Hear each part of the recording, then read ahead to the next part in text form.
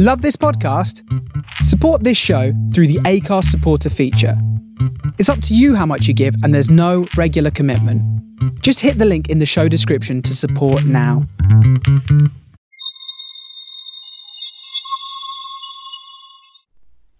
Good morning, beautiful people. Welcome to Weaves of Waves.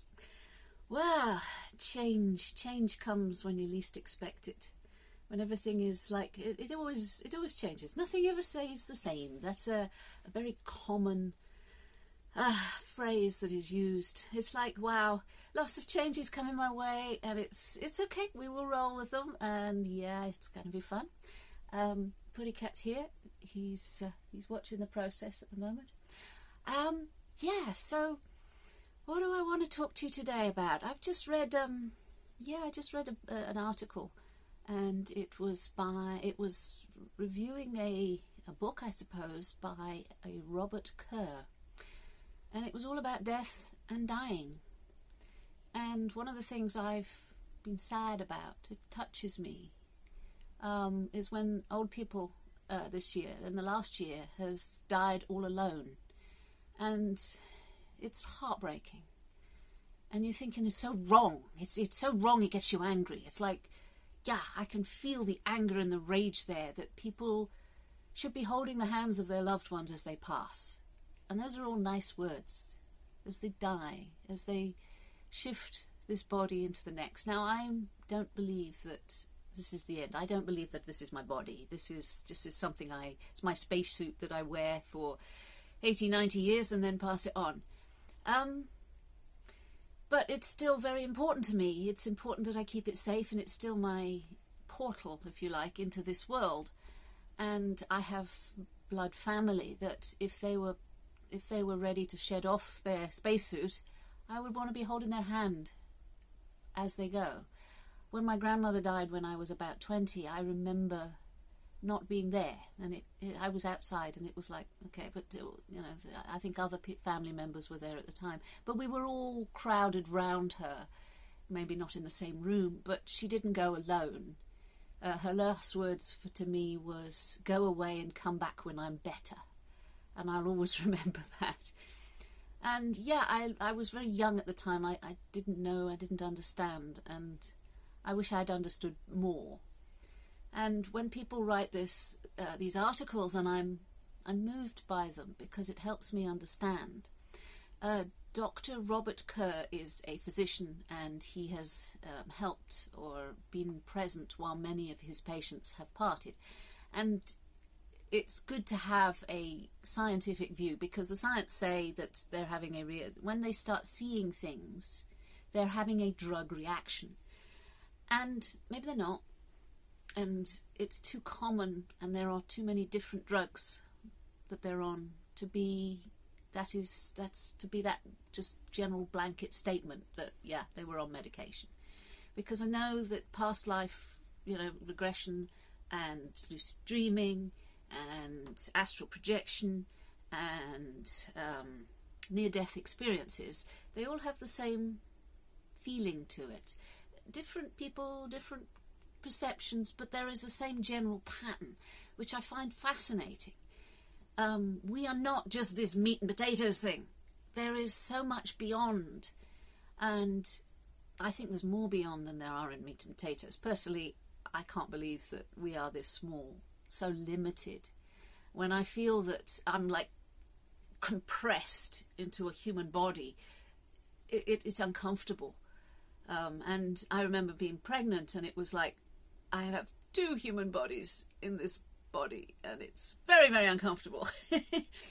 So yeah, when I read doctors' accounts of people passing, I get moved by it.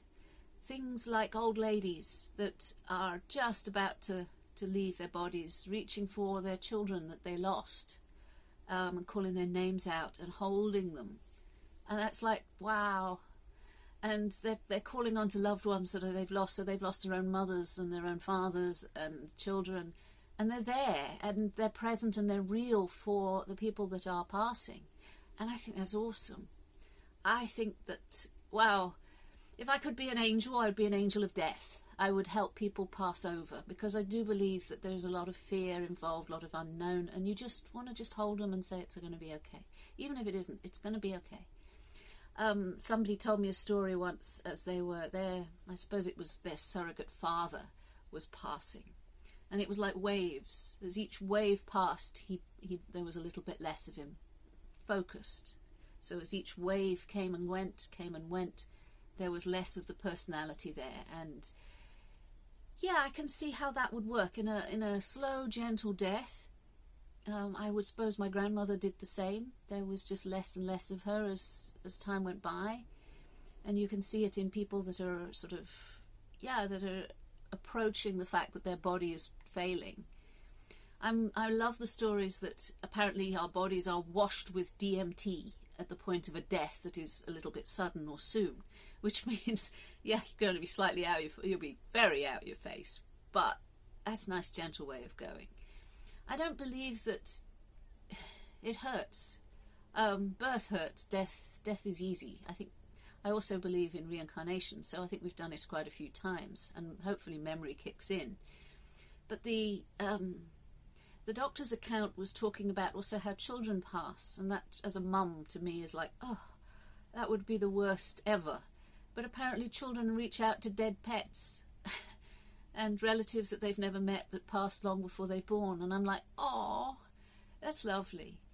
And a little girl was saying that her dog was there, and she was going to be fine. She was just going to go and play with her dog. And again, my heart is moved by things like this, because if you can't reach out and hold a loved one's hand, maybe there's somebody else is. The other side is pulling them.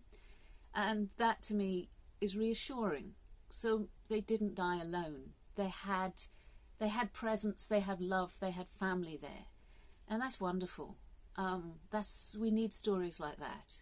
I don't believe it's drug-induced. I think, I've heard, when the brain is derived of oxygen, yes, hallucinations happen. Hallucinations. I've had hallucinations. I've had sort of interesting drug experiences once upon a time. I've also had visions, and the flavour is different. I don't need drug-induced things anymore, because I can do it pretty much on my own. And yeah, that's a thing that you practice at, but I still feel that this is not my body, that I'm bigger than this, and that when we move from this state to the next, it is our own path. We're not all the same. Each of us have a perspective on life that is very different from one another, and your perspective on death may be very different from mine. So maybe for you there isn't reincarnation. Maybe it's heaven or nirvana, or sort of whatever is your faith. Is the cat eating the plant again? Yeah, thanks. No, he's not eating. Okay. He goes and chews. Spider plants are not good for him. I don't know if he chews it or just tries to move it out the way. But yes, where was I? Oh yeah. The nirvana bit is lovely, where you go into a paradise, or you don't believe there's anything, so there's just a void. Nah, I'm sorry.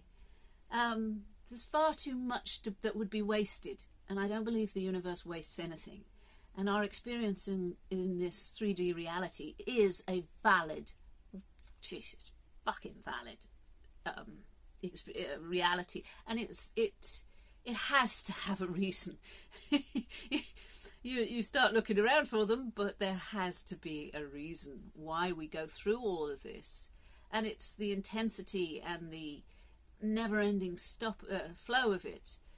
Yeah, so I'm very thankful for physicians that can write about death and the dying and the comforting. There's Elizabeth Kubler or something like.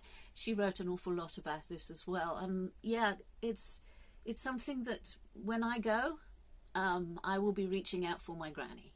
That's the sort of thing that it may be trite and it may be all my imagination, but I'm willing to say that it isn't, and I'm willing to say that I would be reaching out for people that have passed over and know the terrain, and it's like just help the transition, because I have to leave this body and the cellular degradation has got to happen. I'm 50 years old.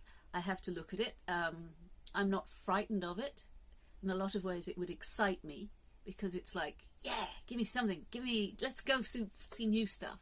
But I'd be sad for the people I'd leave behind. Yeah. So it would be that whole thing. And then there's a little bit of like, is it going to hurt lots? But if I've got DMT flooding my system, well, hey, yeah, I'm going to be out my face.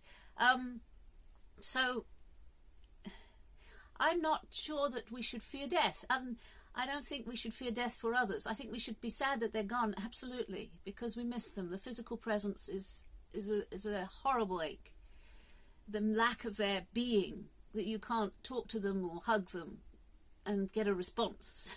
You may be able to hug them and kiss them in the other realm, but in this realm there is like an absence, and that is sad. That's a grief, and that some people never ever lose that grief, and it's something that needs to be faced. But for the person that's going, I like to think that they're free from the pain of the body, because the body gets weighed down, and I'm hoping that there are loved ones, loved pets, just welcoming you on the other side. I have a friend who's a medium, and she's tried to teach me how to contact the dead, and I can't do it. I deal with the living, not the dead. The living far more intrigue me, and I'm not sure I can cross that. But yeah, it's a good subject, and I think everybody should look at it. A long time ago I did shamanic training, and I spent the night, and we had to go into the woods, and we dug a hole in the ground, and we dug our own grave, and it was wet, it was muddy and miserable, and I lined it with some plastic and a sleeping bag, but it was all separate, and nobody was around, and basically we were just in the woods, and we dug our own grave, and we spent the night in our own grave, contemplating our own death. And we'd written out our obituary and what we wanted to achieve, and yeah, it was a good lesson. I was again quite young when I went through this, and it's like it taught me how to face death. It taught me that death is okay. We've done it many times before, and it's okay. And when I go, I want people to celebrate my life, not grieve my death, because it's cool. I don't plan to go soon though. just a one-off. It can happen, but I'm kind of enjoying life. It's got a lot of changes right now, a lot of experiences, a lot of things to experience, a lot of chaos to experience in order to experience.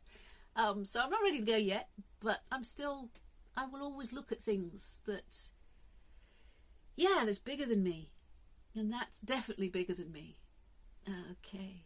So yeah, I also want to say a quick note to somebody who left a comment on my YouTube channel yesterday. I'll always try and answer you if I've got something to say about it. Sometimes I don't have anything to say about it. But yeah, I do accept the fact that I need to stay in balance, and that's great. But the other day was somebody, I presume a UFO. Now I was talking about UFOs and things like that, and how I'm a little sceptical. But unidentified flying objects around military bases, yeah.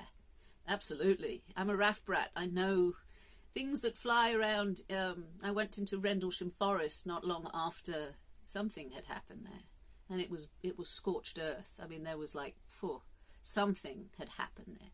So yeah, I don't necessarily believe in aliens. Okay, I'm willing to be wrong on that. To really, you make a stand, and then you're thinking, well, I'll be flexible if they invade. Okay, or I'll even, maybe it's an illusion. Okay, I'll be flexible if they invade. But unidentified flying objects are more likely to be military aircraft than aliens invading.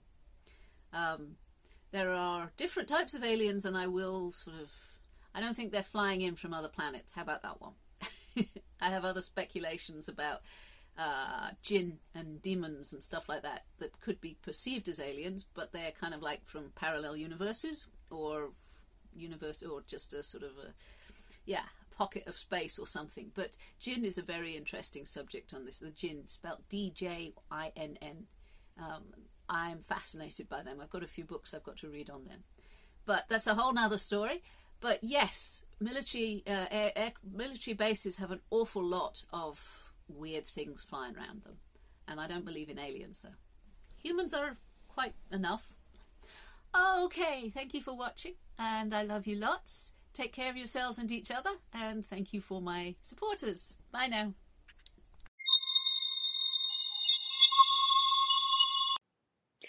Thank you for listening to my podcast. I hope you enjoyed it.